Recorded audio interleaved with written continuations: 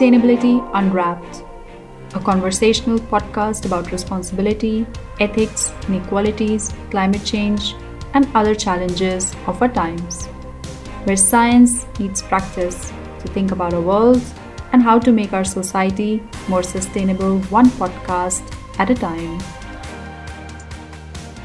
Hello everyone, greetings from Hanken School of Economics. My name is Man Yang, Academy of Finland postdoc researcher and also assistant professor at the Department of Management and Organization at Hanken in Vaasa. Welcome to listen to Hanken's Sustainability Unwrapped podcast series. And the topic of our episode today is business model design for sustainability as flourishing. It is our great pleasure to have two guests join this episode. Maja Hoveskog, who is an associate professor in innovation management at Halmstad University from Sweden. Maja's research focuses on innovation processes with special interest in sustainability-oriented business model innovation and value creation, teaching and learning in higher education in collaboration with colleagues from different disciplines, such as environmental studies and design studies. Would you like to say hi to our podcast listeners, Maja? Yes, hi everybody. I'm quite excited to discuss this topic with you today. Another guest we have today is Nicole Norris, who is the manager of Center for Change-Making and Social Innovation at Georgian College from Ontario, Canada. Nicole has an educational and professional experience in industrial design. She is an experienced facilitator in social innovation and social enterprise development. The center she is leading brings together faculty, students, and non-profit organizations to affect positive social change and inspires the next generation of changemakers to use social entrepreneurial skills and mindsets to transform their community. Would you like to say hi to our podcast listeners, Nicole? Absolutely. Hello, everyone from Canada. Hope you're well today. Thank you. So let's first get back to the basics. Maja, could you please tell us what is business model as a concept? We need to think about business model as a simple model, a way to simplify reality and describe how companies are making money. So in essence, it's the profit-making logic of a company. We can see it as the business model as a configuration of different building blocks, exactly like Lego. When they are separate, the Lego blocks don't make sense. Put together in a particular way, they will enable an organization to create, deliver, and capture value. So in that sense, it is the business model describes the value logics within the company. And in most traditional way, the value creation, delivery, and capture is meant in monetary terms, so how the company is making money. And this concept has become extremely popular recently due to the fact that research has shown that the business model have a determining role how well an innovation will be accepted on the market and adopted by the target customers. Okay, thank you, Maja, for explaining this concept. Yes, we do hear a lot of business model in various events, in research and in practice. So, Nicole, what is business model in practice then? Could you please explain more? Yeah, absolutely. No, that's great. Yeah, no, business models are like Maya said, they're sort of it's sort of like Lego. So when you think about Lego sort of being spread out all over the floor, you know, those different colored pieces, the different blocks, like they're pieces, right? Whether they're the activities of your business, whether they're the stakeholders. And what you're trying to do is in the process of business modeling, you're trying to put all those blocks together in a way that makes sense. And so you're doing that and you know you're pulling apart the Lego, you're putting it back together, you're finding the interconnectivity, the relationships. Because the business model, the act of business modeling is essentially prototyping. And when we think about the difference between sort of that process of planning versus prototyping, it allows an opportunity for everybody involved to sort of understand the model, right? Like we know in the research and what we're talking about that we've kind of got to get everybody on the same page, and that's what sort of the process is about. So if you're familiar with any sort of design methodologies or design thinking processes, it's this idea that you sort of you go through these different stages where you sort of ideate, you collaborate, you put it together, you pull it apart, you test it, you take a look at it. And so for entrepreneurs, when we think about entrepreneurs that we work in sort of a practical level, entrepreneurs are creating something that has never existed before. It's sort of a vision that they have in their mind, and they have to bring collaborators in. They have to be able to talk to their financiers. And so this ability to sort of co-create and assemble those blocks and then sort of put them on a one-page document, it allows them to tell a story. And where it becomes really effective when we're talking about sort of existing firms, you start with sort of what does everybody believe the existing firm, how does it operate? And so you use those Lego blocks and collaboratively put those together. So the managers or the leadership gets together or the frontline get together, they assemble it. And then they say, okay, so we now understand how this model works.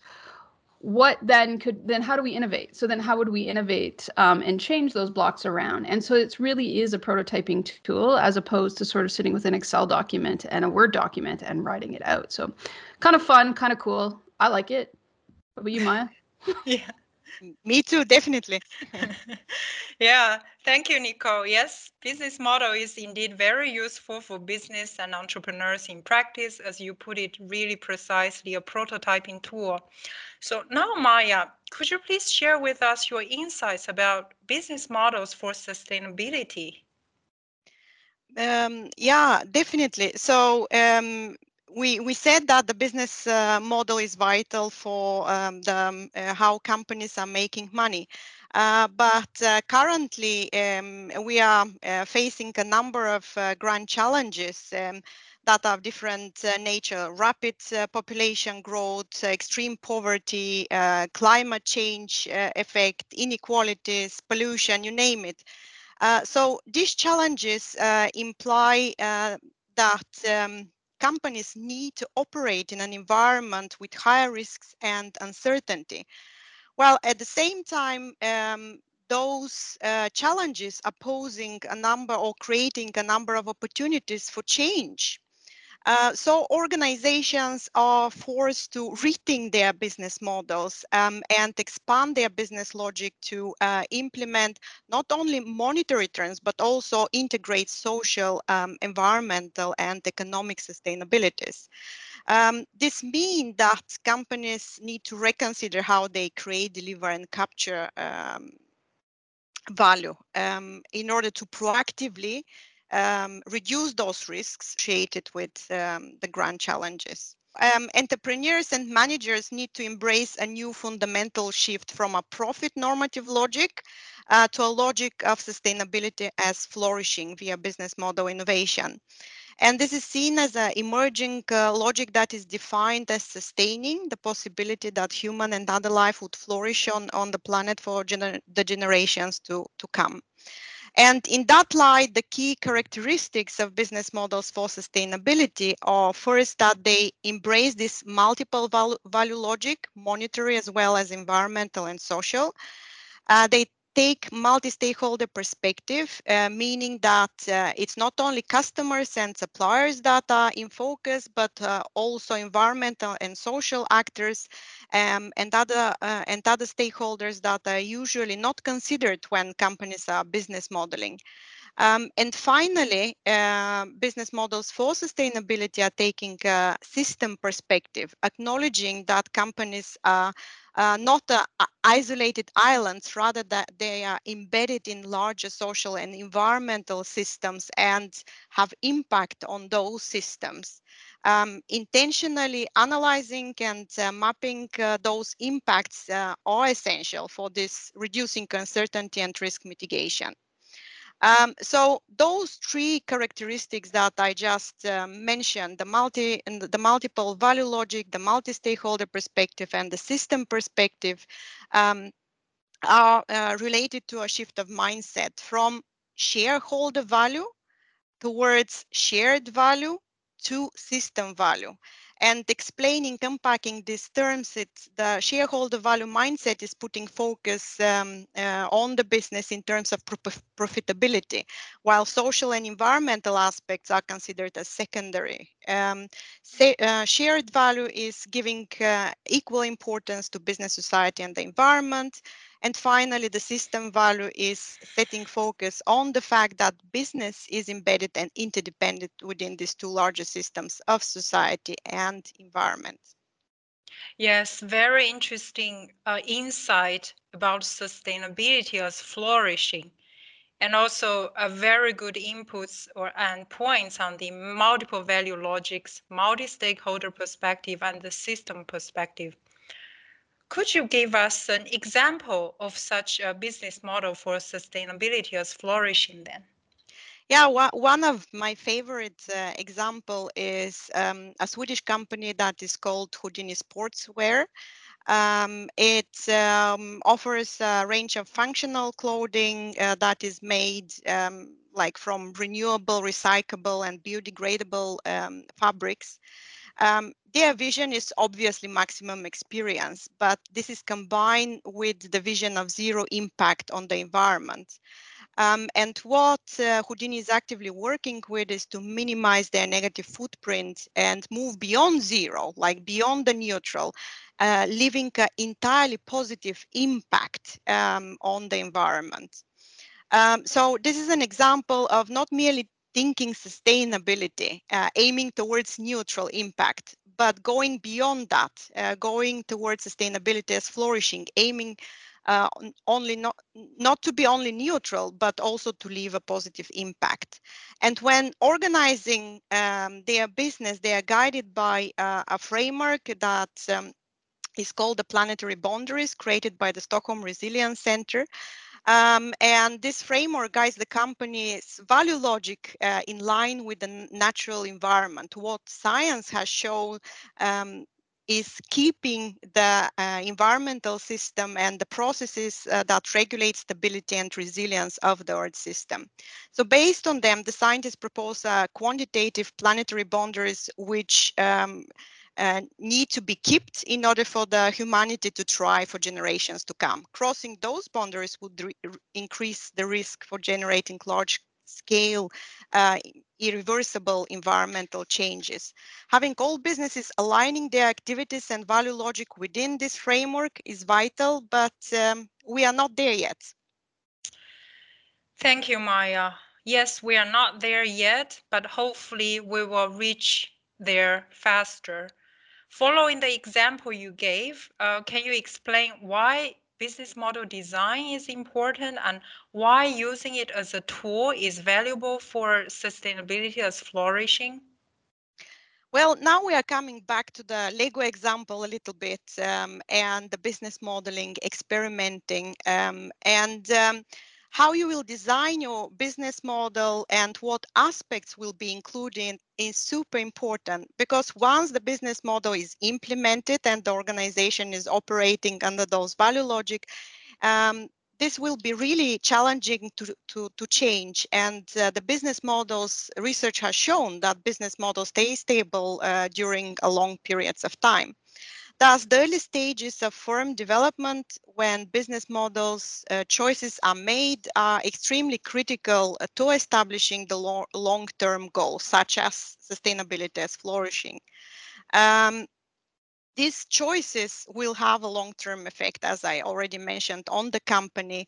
And thus, what tool for business modeling is used is essential, because this will spark the dialogue, and this will intentionally bring environmental or social discussion into the business modeling process.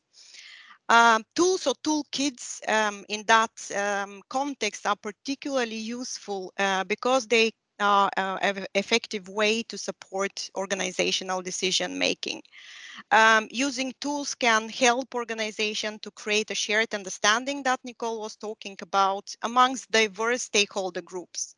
And such shared understanding is extremely important, especially when a new mindset, a new paradigm is introduced that would require a change of mindset. Um, And managers develop and communicate different images, different mental images of their businesses, depending of how they visually represent their business models. Additionally, tools can integrate different perspective, assisting mutual understanding and support coordination between people. And they can create engagement, involvement, provide inspiration, and enable good communication. Therefore, visual business modeling tools have been found to stimulate collaborative innovation, reduce complexity within a business model, and enable the firms to communicate, to tell their story outside to external stakeholders, as Nicole was talking about earlier. All right. Thank you, Maya, for the explanation. So you talk about these tools for visualize the business model. So can you please tell us more about what exactly the tools are for business modeling then? Well, there is quite many tools for business modeling, and one of the most popular that has been used for profit normative logic is the business model canvas. The business model canvas is a representation of visual tool for business modeling, obviously. And coming back to the Lego metaphor, it shows different business blocks that are put in a particular structure. So the business model canvas is organized around a particular value proposition. This value proposition is offered to a particular target customer groups via particular channels and relationships. And all this is generating revenue streams. On the other side, in order to be able to provide this value proposition, we need to perform a number of activities. We need to make sure that we have access to the resources we need, and we need to have established partnerships with suppliers that will give us access to resources and activities. And all this is generating costs. How viable a business model is depends on the margin, on the difference between the revenues that we generate and the costs that we generate. So this is the widespread and adopted in practice way to think about business models. And the canvas shows the structure and the relationship between the different business blocks, as we already explained. And the whole idea of these tools is to introduce this new paradigm, going from creating a business plan that takes a lot of time and you do a lot of investment. And it's my turn that you have invested a lot of resources in an idea that doesn't have any viability. But in contrast, the business model canvas is allowing quickly and inexpensively to test your idea and to prototype. So you are fast, efficient, and quickly and inexpensively generate and test ideas with with the help of your canvas. Instead of investing of those weeks with the business plan, which is the old paradigm, the old way of working, managers can just quickly create different visions of their business model with the help with the canvas. Therefore, the canvases and the business model canvas in particular provides a common language and is a useful visual framework to enable managers to collaboratively work and co-create their business models, as well as tell stories about their business models. Okay, thank you, Maya. Then I'm wondering what would be this business model canvas tool like then if we apply this canvas to sustainability as flourishing? If I'm right, so-called flourishing business canvas, right? Yes, definitely. So Nicole and me, along with a large group of international colleagues, are working a lot with the Flourishing Business Canvas. And we have been discussing a lot what the business model canvas did right and why it's so popular. And as Nicole likes to say, the business model canvas nailed the current paradigm of the business. And while the Flourishing Business Canvas is trying now to introduce a whole new paradigm and a whole new tool set and toolkit, helping companies to establish a new mindset and work differently, where in focus are first multiple value logic, so environmental, social, and economical. Second, multi-stakeholder perspective and associated value co-creation and value co-destruction, as well as a system perspective. So what I earlier pointed out are the characteristics of a business model for sustainability. And the Flourishing Business Canvas further developed the business model canvas by reflecting this new paradigm, this new way of thinking sustainability as flourishing, which is expressed as a normative goal going beyond less harm to create a net positive impact.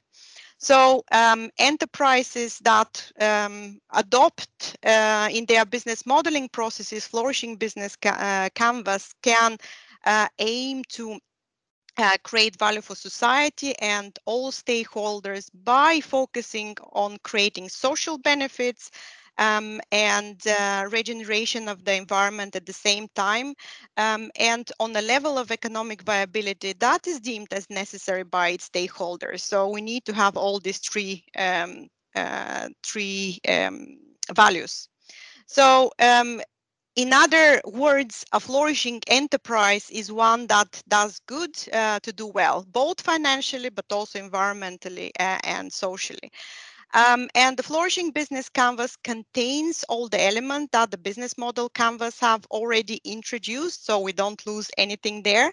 But it also explicitly introduces three new contexts: the environment, society, and economy. It takes for perspective the process, so how the company can create a particular value proposition, what kind of value is created and destroyed, and for whom and by whom, so the people perspective. And finally, the outcomes measured in three terms again: monetary, environmental, and social. And similarly to the business model canvas, it contains 16 building blocks that would provide the dialogue and inquiry of the people that are modeling how their current or future business model could look like. Right. Is there any key differentiating aspects of this flourishing business canvas? Definitely. There are a few different aspects in comparison to the business model canvas, but I would like to bring two of them: the value co-creation and the value co-destruction. And it brings these two bring the idea that value is always co-created and it exists through the relationship and in the interaction between two or more people or enterprises. And each side in turn offers the other something of value. If we think about employees, they are gaining in return for their work, a salary, benefits, and development opportunities. And a value co-creation is most often not the particular functional attributes of a product or service.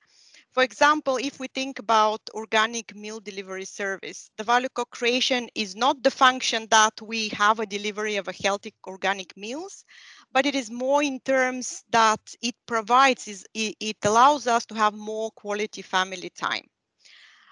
On the other hand, while value is created for one stakeholder, from another stakeholder point of view, maybe a value is distracted.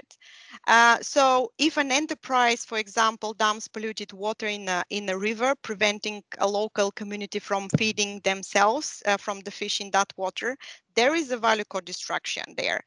And value is co-destroyed for both sides. For the local community, value is destroyed because they can't really feed themselves, or they become sick because of the pollution.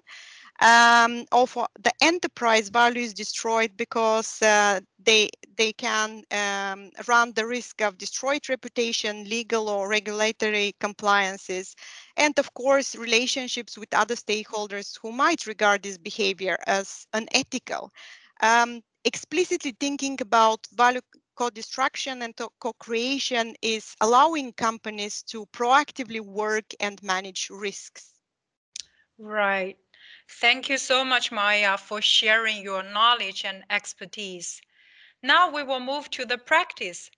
Nicole, based on your experience and observation, how should we apply the Flourishing Business Canvas tool for sustainability?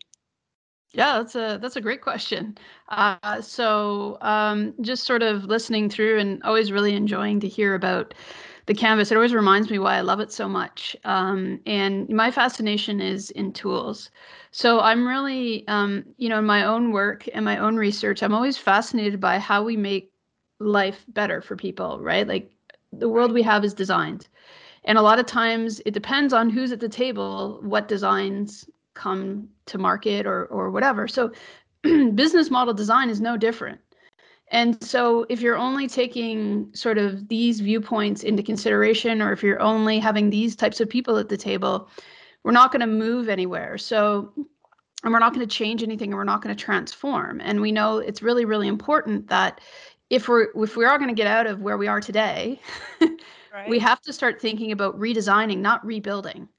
The rebuilding will come, but we need new different ways of looking at it. So, from a practitioner standpoint, we use the Canvas a lot at our institution to work with entrepreneurs. So we have people that are, maybe they're starting, in our world, social enterprise, or maybe they're a not-for-profit organization that are looking to diversify revenue streams so that they can expand their mission-driven work. And so we started working with the Flourishing Enterprise Canvas, and we started to recognize just what Maya was sort of going through, that it requires a paradigm shift. And what I mean by that is when you think about systems change and you think about, how things are done, you have to get to the root mindset. And we know that the root mindset is driven from an economic value perspective by GDP, by, sort of the economic agendas of the day. And so everything we do builds on top of that. And so the Flourishing Canvas brings in a new sort of root mindset, a new mental model about the role of business. And so when we were starting to work with entrepreneurs, they were already coming in with that mindset. So one of the first things we had to do is build their capacity to understand flourishing and understand their capacity to recognize that value, it wasn't about, okay, well, I'm going to create money and I'm going to do a little bit of good with that. Or, I'm going to do amazing good with it, but I'm not going to make money. So there was always this tension, right? And so the Flourishing Canvas really started to open up an opportunity to have those discussions. So it wasn't even the fact that you were actually modeling. When the canvas is laid out on the table, what it does is it challenges people to ask different questions, because the profit normative boxes are on the canvas, but then they bring in things like ecosystem actors, or they bring in biophysical stocks. And you're kind of like, well, what is that? I'm like, well, a biophysical stock means that the earth has all the materials that we need to run everything or design from. So if you're building a phone, you're pulling gold out of the earth. Well, who pulls that gold out of the earth? Or and so what ends up happening is it really is a tool to open it up. So my fascination started to become with this idea of getting people into the canvas. Right. So this idea, like, and the term is sort of like the canvas is sort of like the ocean, but to get to the ocean, you have to go down a river. And so the tool itself, I was sort of fascinated with this idea of how could we get people to the ocean and down a river. And so that took us down a journey, and I met up with Maya and Francesca, so at University of Ghent and Halmstad, through this thing called the First Explorer Network. So what was really cool about how Anthony Upward and Peter Jones, who are sort of the creators of the ontology around the canvas, they started this sort of movement called the First Explorer Network. And what's really cool about it is they opened it up. You can sign up to join it, and you get access to all the tools. And what they're trying to do is they're trying to say, work with the tools, because it is a new paradigm. Work with the tools and see what you come up with, and share it back to the community. And so this is how I met Maya and Francesca. And what we were realizing is at UGent and Halmstad with Maya and Francesca, they were working with students and working with industry in different versions of it. And I was working with social entrepreneurs in Canada, and we were running into the same issues, right? The same complexities. And I wouldn't call them issues. I just think it's part of the design process, the evolution of this tool. And what we were realizing that it started to not necessarily become so much about the tool, but so much about teaching the pedagogy or the andragogy around the tool.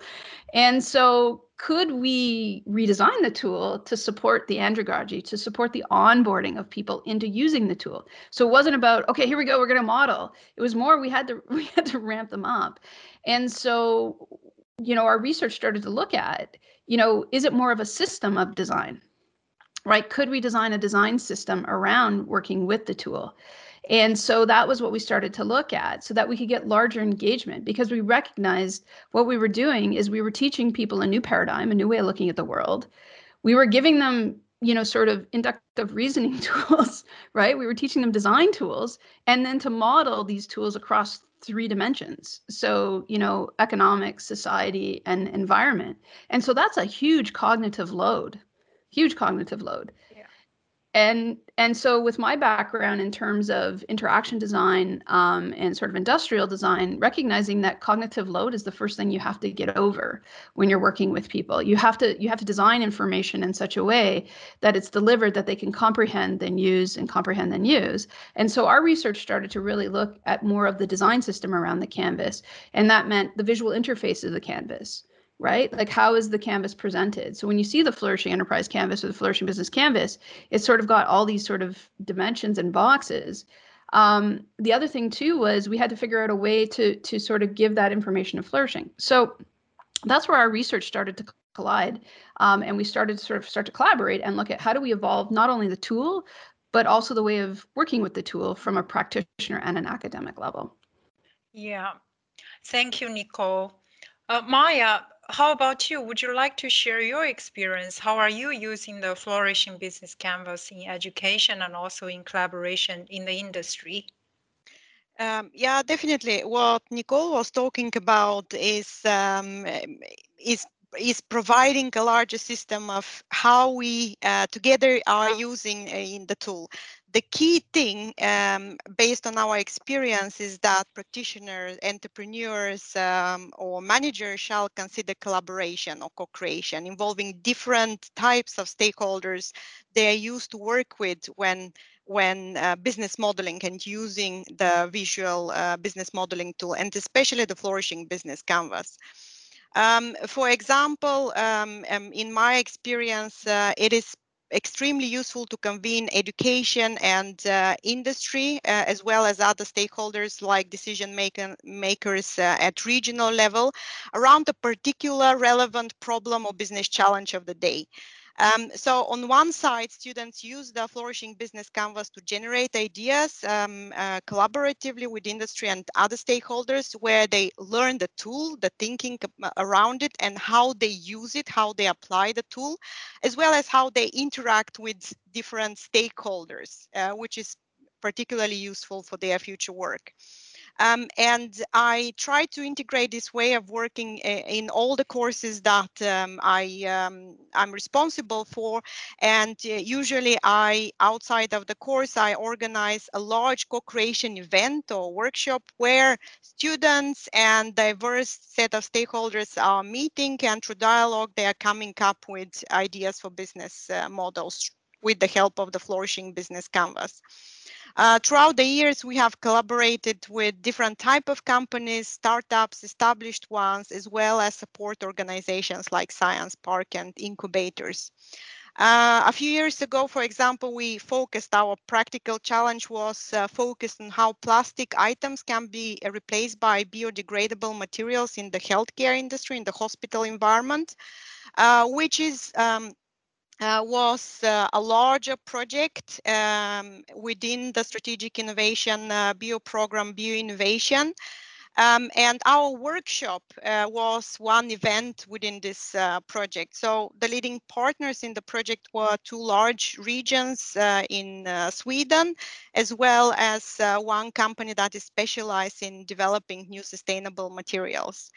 And within the project, at the beginning, they had already identified what kind of plastic products could be replaced And then the two courses that I worked with, the students got the task that they need to take those ideas and see how they can create first a business plan in the first course, and then business model for flourishing using the flourishing business canvas in the second course. And they came with concrete suggestions how the product concepts can be introduced to the market. And this was done in a process together with the industry and other relevant stakeholders. So I would recommend all companies, all organizations to undertake similar approaches and engage in collaborative co-creation business modeling for sustainability. This is great recommendation. How about you, Nicole? Do you see that this flourishing business canvas as a tool helping practitioners with their challenges? Oh, yeah, I think that's a loaded question, but I think yes. And so at the practitioner level, there are many business modeling tools and artifacts that are developed for a practice-oriented purpose. So a lot of the practitioners, they're consultants, they're sort of making their living in a fee-for-service model. And so it requires them to really sort of understand not only the business model canvas, let's just there, but now also understanding the flourishing paradigm. And so I think when we're thinking about these tools, I think there's a lot of research, but really where, from my experience as a practitioner or working with other practitioners, there needs to be train the trainer models for the practitioners. Because it's such a different way of looking at things that they're spending a lot of time educating their clients or educating the entrepreneurs or educating the managers that they're working with, that it's almost, this is why a community of practice is so important for those practitioners. Like Maya says, challenge yourself, but you're going to need to work with people because, you're shifting, you're really not, it's not really about the modeling piece per se. It's really about building the confidence that these tools are going to get you to where you need to go. And this concept of do good to do well, or, do good to do well, that has to be shown, not told. And so I think it's important that the research aims at looking at the usability of the tools, the human factor, right? Recognizing that, sort of practitioners are in a pay-to-play marketplace.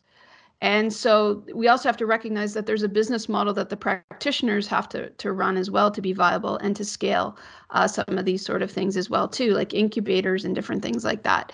So I think in terms of our research that we're really starting to look at, and as we're looking at how these tools are used, we're looking at the practitioner who has to facilitate. And so that facilitation isn't just about, let's take you through a process and let's use the tool. The facilitation is also about, hey, here's some new competencies that you have to build. Here's some new understandings that you're going to have to build, and then you're going to have to piece them and put them all together. And so that requires, on the facilitator's point, it requires sophistication in the facilitator to not only understand the flourishing within themselves, but also to embody it within their own model, their own business model. And so I find that very fascinating because it really is a collision of the theory, the practice, and the process. And how do the practitioners offer a service delivery of flourishing through their own model around using and showing the value proposition of these tools? So, and also a new language. Maya had talked about is a shared language. When you start to work with the canvas and the tools, you're really building a new lexicon. You're building a new language. So if managers start walking into the firm and they go to the accountant and say, well, have we considered the value code destruction on those, ecosystem actors, which might be a river? You're sort of, you need to build that confidence up that those managers and those entrepreneurs also are embodied with that language, and they also have the tools and the resources to back that up. So I think it weighs heavy on the practitioners at this point to really carry and champion this sort of movement into the flourishing and sustainability concept. Yeah, it helps to change the total mindset, and that's very important. So to wrap it up, how this business model design for sustainability as flourishing, today's topic, as a tool has shifted your view or changed your practice? Maya, would you like to go first? Yeah, definitely. Building on what Nicole just said, for us, it's extremely important to see the usability, to see, understand, and support the usability of the tools, which in turn will facilitate adoption of the tools, exactly as the business model canvas have become the standard of business modeling almost globally. But for me, being introduced to the Flourishing Business Canvas and doing a lot of research around the usability of the canvas, it has helped me first to embrace complexity and not be scared. We have increased the complexity and we need to understand it. Be more inclusive, and also proactively and intentionally think about possible unintended consequences. Thank you, Maya. Yeah, indeed, being proactive and inclusive. How about you, Nicole? Yeah, no, it's for me as a designer. I think for me, it helped me really understand where I was placing my talents and my purpose. So as designers, we can be bolted into just about anything. The way that we're taught, the way that our profession operates. And so I think for me, working with the business model canvas, and then predominantly the flourishing business model canvas, it gave me an opportunity and a language to know how I can support organizations to design better strategic plans. To me, I'm fascinated with creating human-centered or eco-centered designs and strategy, and so it sort of allows me to sort of go in and work with people and show them, not tell them, right? So that we can actually use those tools and we can co-design together. So it really solicited to me how much the tools that we use to design with matter.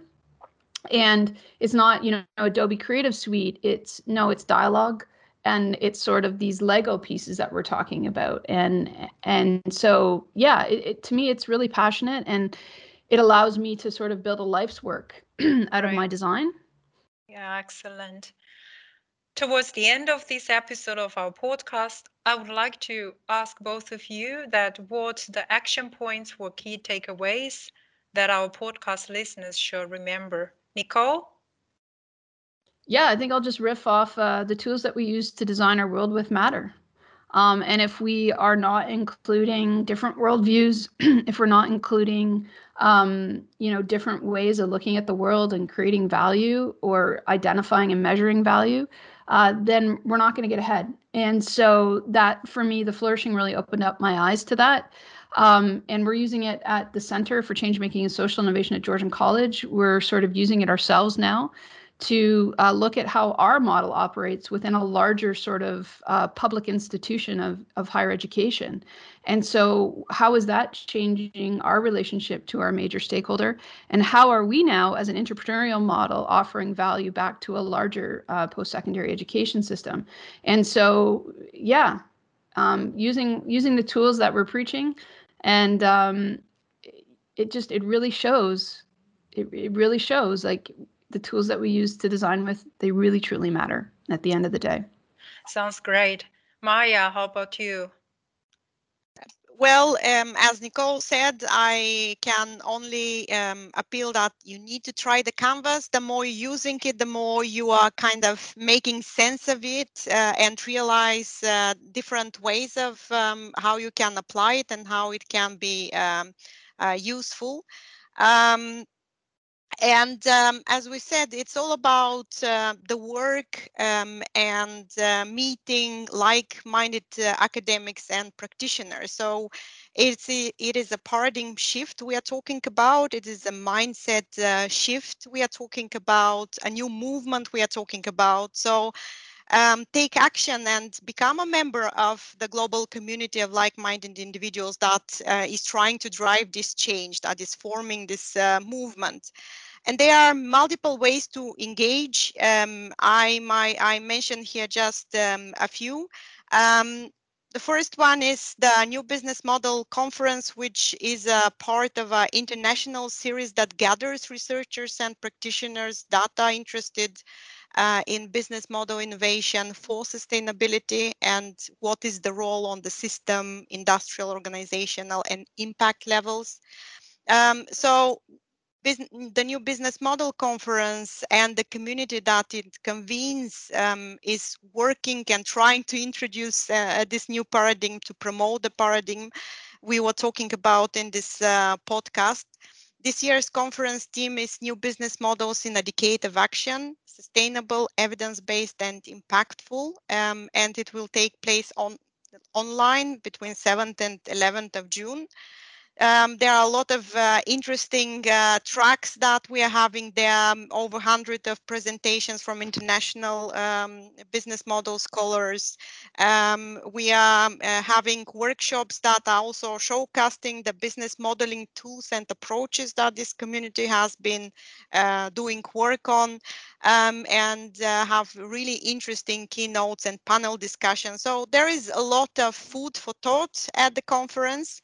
And there you can actually have the opportunity to connect to this community and together take action to see how this body of research that we have been generating as a research community can be transferred to practice.